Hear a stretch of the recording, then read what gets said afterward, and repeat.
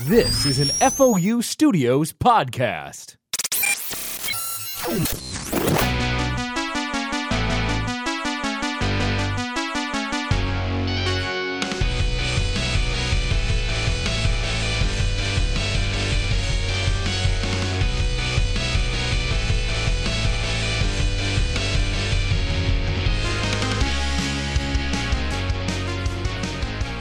All right, ladies and gentlemen, welcome to GXP, the Geek Experience podcast. It's time to level up today with your daily dose of Geek XP. As always, I'm your host, Peter the Geek. With me today, I have GMJC. Hey, everybody, what's going on? Good to be here. I also have Brittles with us again, our local fantasy and Harry Potter aficionado. What's up? Our guest today is very exciting. I cannot wait to make him my best friend ever. He's a game programmer, he's a teacher, he's a bouncer, he's a stuntman, he plays music. He has had an internationally touring dance show at one point. He does everything. Ladies and gentlemen, Brad McDonald. Woo! Hello, everybody. All right, so please tell us a little bit about yourself. Oh boy. Okay, where to start? I'm from Kalamazoo, Michigan. Wait, that's the name of the town. That's the name. Have you never heard of Kalamazoo? I guess- Kalamazoo. I'm from Wisconsin, so I guess I've heard of it enough times. You're I in guess. the neighborhood. Yeah. Yeah. I'm from So, yeah, Wapakoneta, Ohio. You're from Ohio? Yeah. Where? Wapakoneta. Wapakoneta? Wapakoneta, Ohio. I think I have the wrong emphasis. Wapakoneta. Gesundheit to Yes. There we everyone go. here. All right. Wapakoneta, Kalamazoo. This is great. Seldom. Oconomowoc. See, this Where is what are I you did. from, I JC? deflected the conversation away from me to everybody else. This is actually my comfort zone, is talking about other people. So everyone's got interesting. I'm Selden. That's the name of my town. That's all I've got going for me. So Brad, tell us more about yourself. Right. Okay, yeah, I'm, let's see, I'll just start in the present time. Please, yeah. I'm a professor over at Parsons School of Design, an MFA and BFA program called Design and Technology, where when I try to describe it to people, I usually, I can't. I'm unable to do it because the students come from all around the world, and we just basically help them figure out how to build whatever it is they want to build. It could be art installations, video games. It could be they might do user interaction, user experience design. Okay. And a lot of the classes I teach there are about how to facilitate that. How can they make the things they want to make better? Okay. And then I also do a lot of game design and narrative sort of design classes there. I do a bunch of freelance design. I don't know if I can talk about what I'm doing now, but it's cool. I guarantee that, and we'll be on the market in March. And then I do a lot of freelance game design. Awesome. Very, very cool. Yeah, there's a long, circuitous route that led me to all that stuff, and maybe we'll get into that a little I bit. mean, hopefully, yeah. Well, I mean, the next part of the segment, now that we know who you are, is the Geek Out segment. So, without further ado, I think we need to Geek Out! I did not see that coming. That's good. All right, Brad. I talked to you a little bit about it. What do you want to geek out about today? Okay, so I'm kind of a geek agnostic. You know, I go from this thing where I'm like, ooh, I want to learn how to soft boil an egg, and I'll geek out over that for like a Right. month. And so I'm a very selective geekdom, and really my primary focus for geekdom is finding the threads that connect things. Okay. Okay. And you know, if you look at my background and my work history, it's kind of it's super divergent. There's all this I'm all over the place. But it's the themes, the things that like I have this general philosophy that's about creative process. If you can bake a cake, you could probably figure out how to build a car at some point. It's all about developing critical thinking skills, process skills, ability to evaluate things, and then learning the tools and the mechanics of your chosen discipline. That's where my primary focus of geekdom is, just figuring out how to make stuff. That's fascinating. And, So and then learning is your geekdom. learning is kind of my geekdom, but applied learning. Like, I suck at memorization. I was never good. I remember having this moment in college where I was walking across my campus, and I was like, why do I have like a 2.7 GPA? I was like, I think I'm smarter than this, but I'm not sure. And so I was like, well, you know what? I'm just going to stop studying. That my one-person revolution, fist in the air. I stopped studying. No studying! And then my grade point shot up. Right. And I realized I was just learning the wrong way. I was trying to like learn the way people were telling me to learn, which didn't work for me. I'm better with ideas. I'm more like lateral concept things, language-based tasks, as opposed to memorization. Sure. And that was sort of the beginning of the sort of acknowledgement that I was like, ooh, now I kind of know who I am and how I can get things done more effectively for myself. and I try to help other people do the same. You're a big-time game designer. When you go to your website, there's a huge list of things that come up. Some of them are labeled as concepts. Some of them, it's a lot of art direction. Like for Kong, Skull Island is on there. Yeah, that was great. I was gonna say, like, I saw that. I was like, "What? No way!" Yeah, that's IP that you got to work with. One of the ones that I saw that I legitimately am going to buy because it's only on sale for 2 more days. Chicken. Peter and I looked at the trailer one? together. Chicken? Chicken. Oh, Chicken is a fantastic game. Chicken looks amazing. I'm just want to play that. Yeah, that was a great game. A former coworker at Large Animal Games, Roman Resvin, who's actually he was consulting for a project that I'm working on, which is a book about the overlap between technology and spirituality. Oh, wow. And the difference between sort of like spiritual possession and hacking. Okay. Oh, And so I got Roman in. I bought him some Korean food down in K-Town, and we talked about this stuff. And then he was like, "Hey, by the way, I've got a project, which is it's this thing Chicken, where you're basically programming blocks of there's sort of sentient blocks of animals, and each block that composes an animal, and each animal is made of maybe a dozen different pieces: eyeballs, necks, backs, arms, legs, wings, tails, whatever." They actually all have their own little private chunk of AI. And you have this emergent behavior, animal behavior, because you might have an animal composed of, say, 12 different animal AIs, and its behavior then emerges where you might have even conflicting goals for body parts and all these kinds of things. It's pretty fascinating. absolutely hilarious. Like you might have, for instance, the part of an animal that might be a gorilla and wants to like forage for its food, but then like wings of something else Totally. that wants to like fly around, and so it can't really get to its food because it's flying around. That is actually a great premise for a game. That's why, and just the trailer in all, the trailer is so trailer is funny fucking because I mean ridiculous. it's like that David Attenborough, like, if you look here, we're going to see the chicken goat on the plains as it's rummaging around, and then it goes and at one point it's like the chicken goat-a-puss, and you just see this thing sprawled out on the beach. Like it's got a lot of part personality. chicken, part goat, part octopus. Yeah, and it was. yeah. Yeah, there's so much personality there. And it was fun working with this guy, Roman, because a lot of his personality is represented in the programming of these creatures. Right. Because for a game that's on Steam, it's available, it's legitimately really cool, and it's out there being played by bunches and bunches of people. He was kind of freestyling a lot of it. And you look at A big release, and you're like, well, this is kind of what occurred to me in the moment, right? Yeah, absolutely, 100%. And Roman, I don't want to hamstring your career or anything by admitting any of this stuff, but he was like, he started working on this thing, and this company gave him all this latitude, and it just sort of like flew in the face of standard game development process, where you're like, okay, we're going to go through this phase and this phase. He would show up, and he'd be like, okay, I had this thought last night, let's try this, and they sort of blessedly gave him space to sort of design and develop from the gut, and I think it paid off. It's a cool game. I want to play it. It clearly looks amazing, and yeah, talking about like the threads between things and saying screw studying like that. It's literally just like a true creative process genius. That sometimes you can't just go through the phase of like first doing the initial coding to make sure you have the mechanics, and then doing like reskinning. And it's just like do what you need to do. Approach from the level that you want to see accomplished. Sometimes. 100%. I was talking to a group of students yesterday, and I was saying, it's all about finding your point of entry to an idea. And me, I'm kind of a bit of a hack as a programmer, and so I don't want to start with programming if I'm working on a game, because I know I'm just going to bang my head Bounce against it from the wall, and right. I'm just going to start frustrated. But I'm good at concept development and art direction, so I'll start with that. I'll give myself some wins for a week, and then I'll feel good about it. I'll feel confident. Be like, now I can handle some coding and some suffering, and then I'll do that. But it's all about finding your point of entry. Roman, his position, he would probably just start coding because that's where his aptitude is, and then he'll bring somebody else in to do the art. So, as far as this particular instance, what was your involvement? Like, how much say did you have in the game development?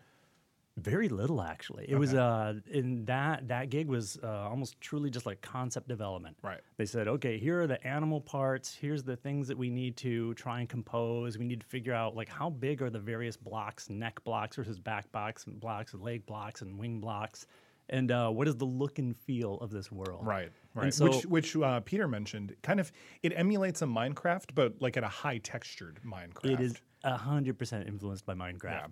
And the idea is Minecraft, where you're building the world, this is the inverse. You're building the creatures that occupy the world. But yeah, Minecraft is totally an influence there. Yeah, it was one of the first things that hit me was because you saw the thing where you're building the animals and I was like, that's so cool. It's a game that's totally up my alley. I just started playing Minecraft like this month, and it's a bad thing that I started playing it because I played with Legos nonstop as a kid, and talking about how you approach things. Like I am such a conceptually I come at things and I just want to build and build and build and build and build. And when I'm done, I'm like, all right, so what do I have here? This is a thing where what did I make? Yeah, what did I make? I'm always building and thinking about how I'm gonna go about it. And so in Minecraft, I've played maybe a hand it's a little embarrassing. I've turned on the game maybe 4 times, and I have this 3-story castle it's beautiful and I love it, but I'm trying to make sure we come back to the whole how you approach things because I do some freelance game design myself. Not a lot. I haven't been paid for it. It's all very, very light stuff. I guess I'm more burgeoning than anything else. Anyways, so yeah, that's how I go at it. I start just picking at things and just building how on one train of thought, and then sometimes I hit dead ends and I have to reposition and go. But that's it's interesting that sorry. Yeah, I love dead ends. Dead ends are interesting. I love dead ends and I love constraints. There's nothing, if I'm working on a project like a game or whatever it is, there's nothing I love more than the gift of somebody saying what this thing is, what are the values it needs to sort of embody and what it isn't. And I really love that. The thing I think I'm best at, I'm a good artist, I'm a good designer, all this stuff. But I think the thing I'm best at is probably negotiating design space. Particularly when you hit a dead end and people are kind of well, now what? This thing we thought was going to work doesn't work as well as we thought it might. What do we do? Right. And I'm pretty good at negotiating from that position. So okay, what do we know? What do we don't know? And instead of all of us sitting in a room and deciding, well, this is the solution, let's identify what does a solution, what might it look like? And then go off into a cave, and I'll try and explore solutions to that. I'm very much into the cave design mentality. Right. The zone, the space zone. The flow. Yeah. That also makes me think. I was, I have a big boogeyman thing about Disney. I don't like Disney for various reasons. Mostly it's the big corporate attitude that it brings to art. I could go on for hours about that, but when you said that, it reflects an article I just read about Black Panther and their concept for costuming, and how the costume designer came in and they really wanted a lot of African influence in what was happening, and it's beautiful design work. But she said there were specific parameters around things that she was designing. Right, exactly. She's like, a superhero costume needs to function in these very specific ways. Right. Yeah. Hitting a dead end. Sometimes you're going to run into situations, any sort of designing where you're like, well, I need to build this thing like this, and it needs to have this, and you find yourself in a box, and it's coming up with those designs is freaking hard. Yeah, it's super hard. But my personal language, I don't know if any other designers use this, but I think of them as enabling and restricting constraints. An enabling constraint would be something where it's I have enough constraints that enable me to make design decisions and I can develop forward momentum. And then the sort of restricting constraints, which is when do all the constraints pile up such that all of a sudden I'm in that box. Right. And whenever I find them in the box and I'm I'm frozen, then that's my flag to myself to say okay, how can I step back and how can I start removing constraints until I can actually gain forward momentum again, wrap my head around potential solutions. Can you think of a scenario where a real life scenario where that actually happened to you? If not, totally understand. You've worked on hundreds of games and projects. So I had this thing years ago. This is also sort of a revelation for me. I was working with a guy who's incredibly good at what he does. Just a great game designer, CEO of a company. He was a brilliant guy. I have nothing but admiration for him. And when I was working on this design, it was a user interface for a game. And at one point, I think I had a button that was purple. And he was just let's not make that purple. And I was well, that's interesting. And I was what? Why not purple? He's I just don't like purple. I was okay, well, what color do you like for a button? He was blue. I was like, oh, cool, interesting. It's a few shades less. Yeah, exactly. It's just like, it's Roy G. Biv. It's just like one strata take it down, down. you know? And I was like, well, why blue? And because it's a constraint, but it was Sure. also Yeah, an sure. arbitrary constraint. Right. And Kind of so- came out of left field. Yeah, Right. yeah. But he Right. had an attachment to it. So I was like, well, this is interesting. I want to tease out what his attachment is. And in a totally professional, HR safe way. Teasing. course. Definitely. Yeah, yeah. Teasing. Oh, yeah. Yeah. SFW. Yeah. Yeah. And so I was like, what, why blue? And he was like, I don't know. I just like blue. I was like, no, it's deeper than that. What does blue represent to you? What did it mean in your family? Right. I felt really kind of hokey. Like, like, Right. it's like, artist manifesto time. Like, Right. blue is a representation of women. Well, I mean, that's true. I mean, we do know that color, and through color therapy, we can look at colors and it generates a feeling. And for some reason, maybe the color purple resonates something negative with him. 100%. And since he was focused on, though he wasn't focused, he was very clear. He's like, purple, let's get rid of it and move on. I was like, okay, the conversation isn't about purple. It's going to be about blue. Because he's insisting on blue. And for me as a designer, I was like, well, now I feel like I'm in a box. This has to be blue, and I don't understand why. And so I was like, what does blue represent? And he was like, I don't know. It's just I like blue. And I was like, okay. I was like, when stepping back from blue, I was like, what do you think of when you think of blue? He's like, sky and water. I was like, oh, yeah, cool, me too. What about sky and water appeals to you? And he's like, oh, it's calming. I was like, cool. I was like, that's really helpful to me. Does that mean I have the room to design any solution for the screen that is calming, even if it doesn't mean using blue? And he was like, yeah, actually. My goal is not blue. My goal is calming. And it was interesting because you can kind of take this sort of negotiation of design space. That was like a really big moment for me. I was like, oh, I have so much power just to sort of like help people express what matters to them. That's fascinating. Yeah. And Yeah, that's for the sure. first thing that came to mind. I mean, but it's brilliant. Like, that's exactly what we were talking about. It's like, make it blue. Why blue? Yeah, blue doesn't mean Of anything. all, to of me. all Yeah. the colors, like, sure, yes, blue, orange color combination is the most attractive for the eye, so movies love using it. Great, cool. I get that. But, Yep. like, yeah, I love that because I don't know the color, like, I don't know all the circumstances around this button. I just love that it's like, why are we doing why? And so, yeah, making a calming screen fulfills the exact same purpose. Yeah, and there are tons of ways. A million Yeah. tangents you could take to make something relaxing or calming. Yeah. Right. It's interesting that he approached you without really mentioning it in context. He didn't say, well, I don't think really purple works for this aesthetic. I don't think purple works for the time period that this game is taking place in or the reach that we're trying to do here. He specifically just didn't want that color purple. And you needed to, and you said, okay, well, you didn't give me a reason, so there must be a reason. That's not a surface level, like, doesn't work with the aesthetics, doesn't work with the design, has something else to do. Right? Yeah, absolutely. And I find very often, unless you're working with somebody who's exceptional, they're like, whatever, they think about this stuff. Like, this is what they nerd out about. They don't always have the vocabulary because Sure. they've developed some other expertise. Right. And so as a developer or designer, my job is to sort of figure this stuff out, help them better articulate what they're trying to do. Tease it out. Tease it out. in a completely SFW Yeah. way. Yeah, of course.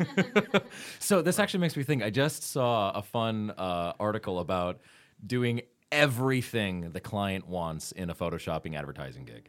And it was hilarious. Oh, that's At the fantastic. end product. Like, it was a picture of a girl holding it was cheese, like holding the cheese product. And like, it was a fine photo with the product placement, everything like that. And they did, like, again, every single thing that was asked, they did for the Photoshop. Clearly, I don't think they gave the client it, but they did it just as like a proof of thing.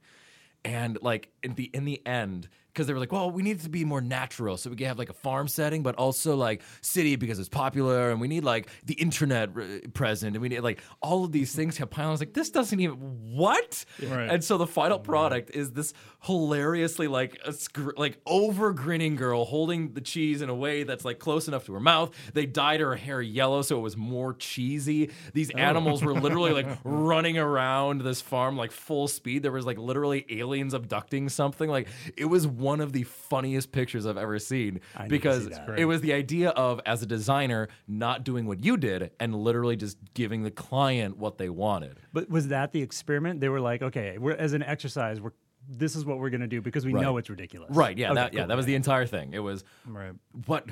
if all of those requests come in without dissecting them, without asking, what is it going to look like if we just do it all? That's right. There was even some guy in the background with wine. Like they put in just a new person with wine because you can pair cheese with wine, so we want to have like wine and stuff like that. So it's kind of classy. Geez. Yeah, because the audience wouldn't know unless you visualized it for them. Right. There's no suggestivity. This reminds me very much, and I'm sure our audience will know this, of that Photoshop troll on the internet that you see everywhere. The guy who he gives you exactly what you don't want. Well, you ask for something, but because you ask in specifically, he'll take it to the dramatic level. Oh yeah, I've seen It's great. Yeah. Like, oh, can you make my boyfriend a little bit taller? Because I look really tall next to him, and he's like, sure, no problem. And he delivers the final product, and her boyfriend is stretched to like 8 feet tall or something ridiculous. It's great. Hey, can you make it like a girl taking a picture where like she's supposed to be holding something? Can you make it look like I'm holding the island? So instead of moving anything else, it's like the shoulders just put down to the hip level. So funny. It's pretty brilliant. I love it. I hope this person's making their career doing that. Yeah. I hope somehow they're getting paid to do that. I hope someone saw his work and said, I want to hire you to be as ridiculous as you currently are. Just do what you do. Yeah. I mean, I think at this point he has to, because it is the same guy. Like it is really the same. He's very clear that I am the one doing this. So he's a professional for like editor and stuff like that. Like, and I really hope that he gets the creative chance to be able to just take what he wants to the extreme. But I'm sure that he's making money doing like professional level stuff. And I wonder at what point did that turn the corner? Like, was he where he was being cheeky, and then it became a thing? Yeah. And then people were sending him requests, like waiting to see how he was going to mess with their ideas. Like at some point, it turned the corner. Yeah, I'm sure, because I mean, I think he started doing it because so many people were asking for free edits, right? And so it was just like, sure, here, this is what you asked for. Pay me if you want something better. And then I'm sure that it's I'm gonna message that guy. I want to see my arm in a weird place. Exactly. Yeah. So just bringing it back to games, please. We had talked a little bit about talking about some bigger AAA releases in video games specifically, and just getting your opinion on how would you describe your experience with like the current video game industry? Extensive? Are you more of like a indie designer? I do know that based on your website, there's a lot of like mobile stuff. I saw a Facebook app that you worked on. Yeah. Like there is a lot of indie level app level stuff. Right. We were just curious as to exactly what your experience is. I would say most of my experience is indie games. Okay. The past 15, 16 years or so, like as a small developer, when this company Large Animal started, like you just couldn't really get into console development. I mean, still now it's a big ask to be like, we're going to start a new AAA development studio. So we just targeted small indie games. Sure. And we did that for 15 or 16 years. In that time, I think we made like 130 games.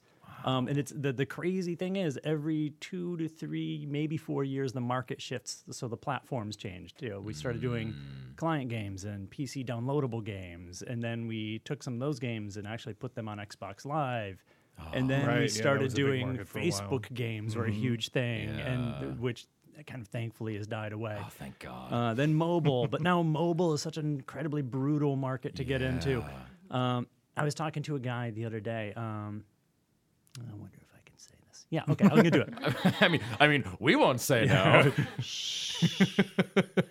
So I have this habit, and this is a total tangent, but I have this habit. It's like whenever I'm teaching a class, I have the first assignment I give my students is like, I want you to identify 10 people whose work you love, and contact them, say who you are, what you love about what they do, what you do, thank them for doing what they do, and that's it. Don't ask for anything.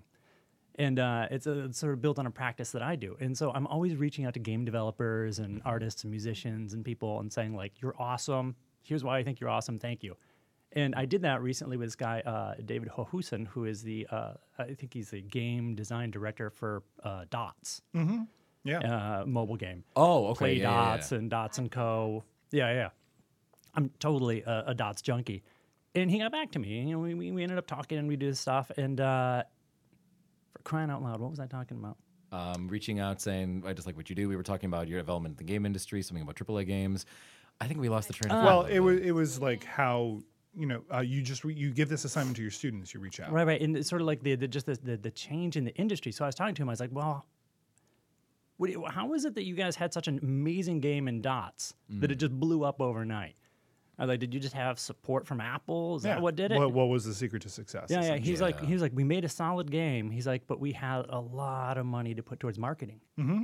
He's like, so Reach. opening day, we had we just had like 1 million downloads. Don't quote me on that number, but it was like an absurd amount of downloads because they had the funds to then reach out to people, and it was a good enough game that those people stuck around. Yeah.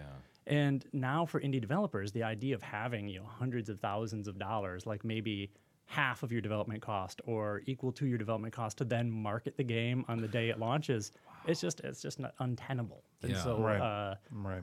so now you've got like Itch, and you've got all these other places for indie game developers to just like make their thing, share it, and maybe make a buck. Maybe. Yeah. Well, like you said, it's super competitive industry, and you can't break into it just the way that you couldn't break into AAA games or can't break into AAA games like as a whole new entity. It's become a different kind of beast and environment.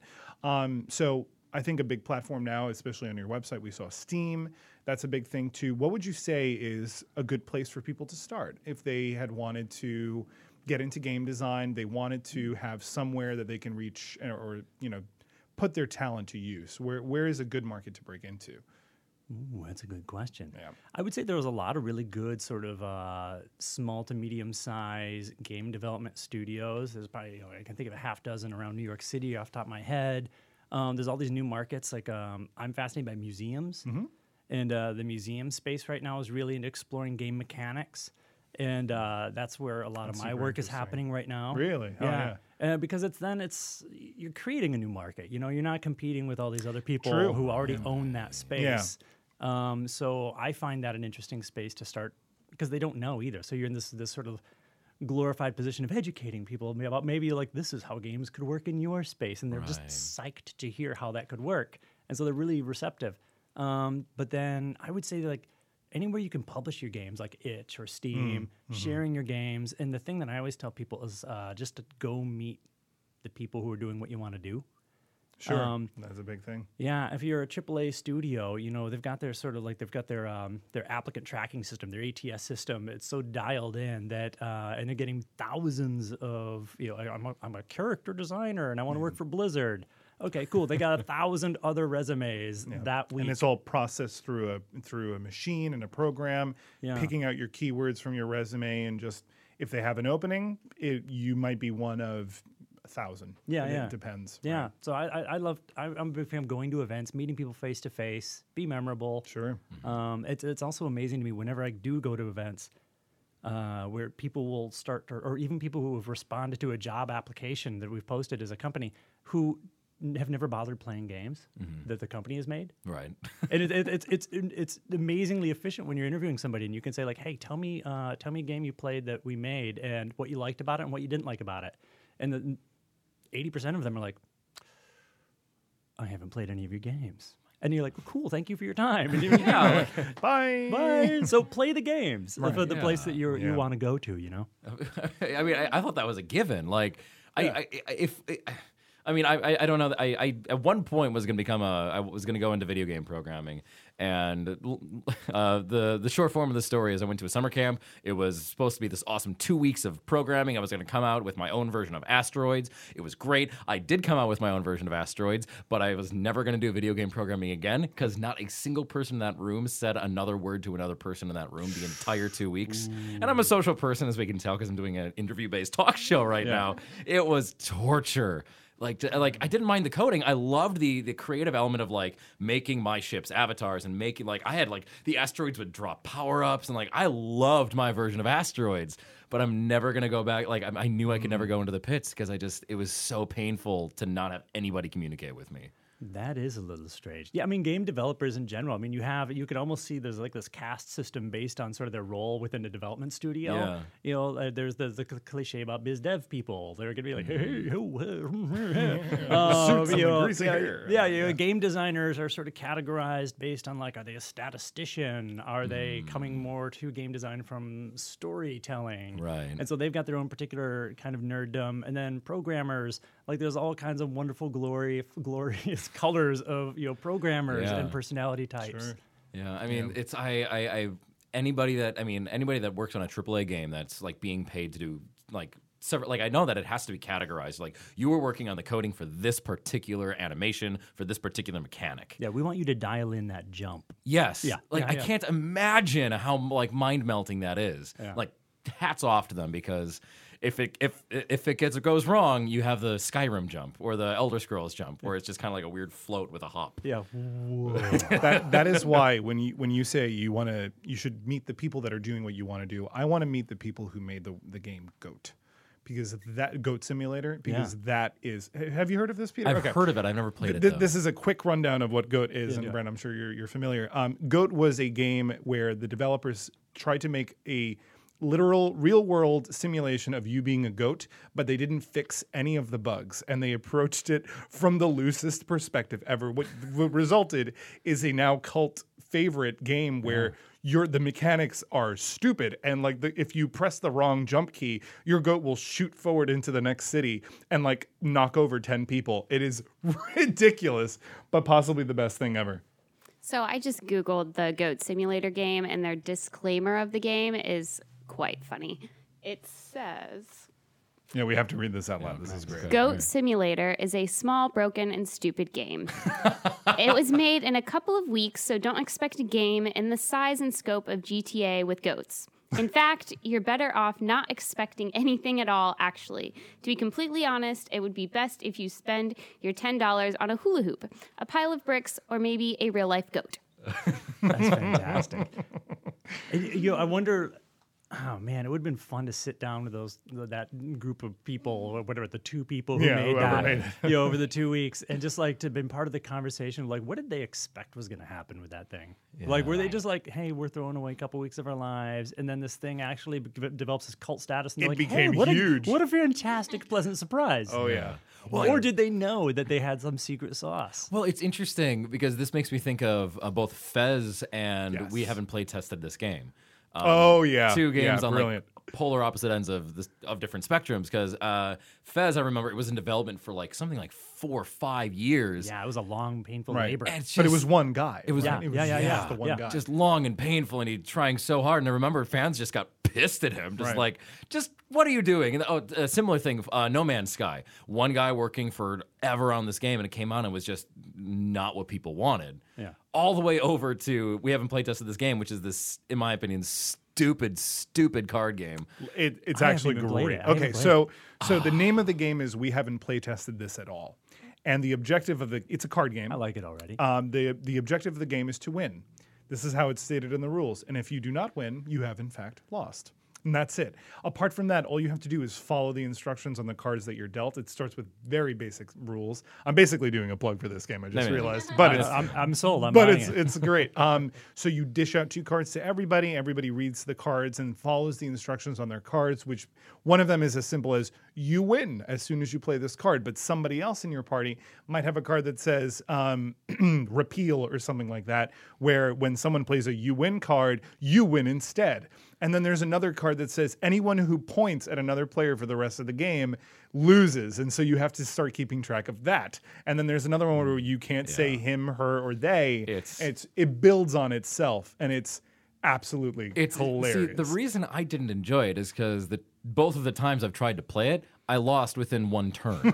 That's the beauty of it. It's not fun for Peter. Everybody else had a blast. I have never had fun with that game so far. So who knows? Maybe if there is a time that I actually get involved where I get to do those things, it would be fun. But I mean that's one of the trade-offs is they haven't play tested it. So there are going to be times that people go, well, this is stupid because At least your expectations are managed. Right, yeah. I went into it knowing this is an unplay tested game. You paid $10 for something that you knew you didn't know what was coming out of. So, It's have you buying a mystery box on eBay. Yeah. Right. Oh, yeah. Have you played Curses? I have not played Curses. I haven't heard of it. No. Great game. Have you ever played Kings? I have played Kings. Yeah, okay, so this company is sort of what's that? The drinking game? Yeah, I've played that. It's I could never remember the rules because I'm drinking. Right. That's usually how it ends. Yeah, it's like euchre.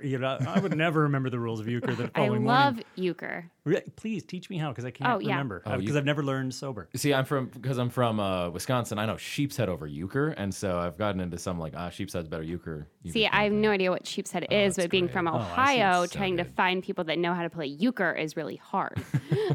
We should have a head-to-head sort of sheep's because I don't know what sheep's head is. Sheep's head euchre playoff. Man. Yeah, I think so. That would be fun. Anyway, sorry. So Curses is a simplified, formalized version of Kings. Okay. Okay. And it's kind of like, it seems like it builds up sort of like this. We haven't play tested this game, and that you're just doing ridiculous things. I think last time I played, I had my hands had to remain in contact with my head at all times, but I'm also had to draw cards, and I had to like clap at one point. And if you're drinking and having fun with friends, it's the absurdity is what it's all about. Like I've played it half a dozen times. I think we've finished one game, Right. but it's not about finishing the game. Oh no, it's similar to Quelf. Like by the time you get to the end of Quelf, you're done. You're done. Yeah. Right. Yeah. Right. So we actually, this was the half an hour of the time that we had to geek out with you. Good so grief. Technically, your time to geek out is done, but that does not mean the conversation is over. We're now at the plus 10 EXP moment where we get to. It's our time now. Ooh, we're gonna nice. we're gonna talk to you about whatever we want to talk about. Go for it. I want to hear. I want to learn. Okay, Brittany, Okay. take it away. So Peter brought up Quelf, and I love Quelf. Peter actually introduced me to it, and I recently got my own Quelf board for Christmas, and the design and all of the production value has greatly decreased.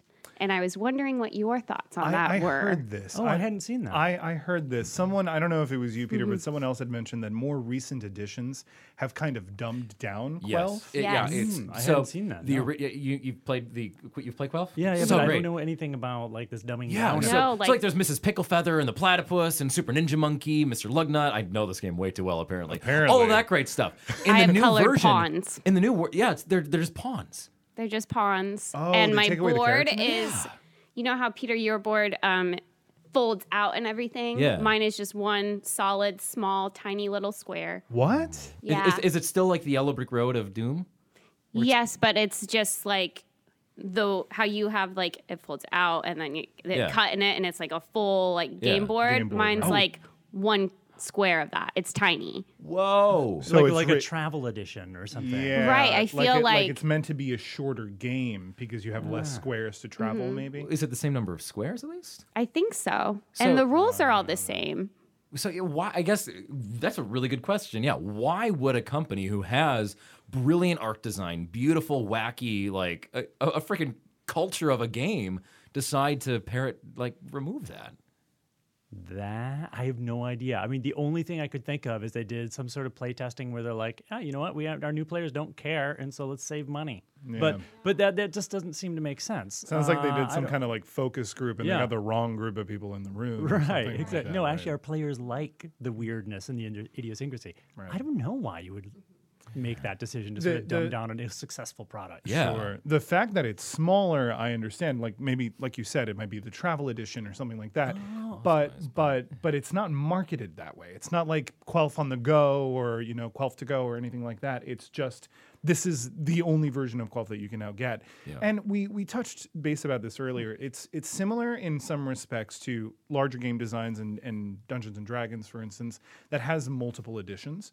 So they want to make it more accessible to more people. But there are differences. Surely, something as ridiculous as a board game like Quelf lives on those idiosyncrasies, lives on all the randomness of it. So you shouldn't take a core element away from it. The only thing I can think of, which I still think is a bad idea, is localization. Also true.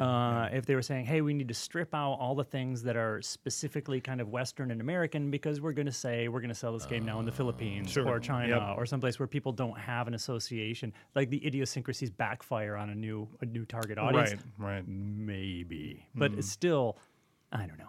I don't even really buy that.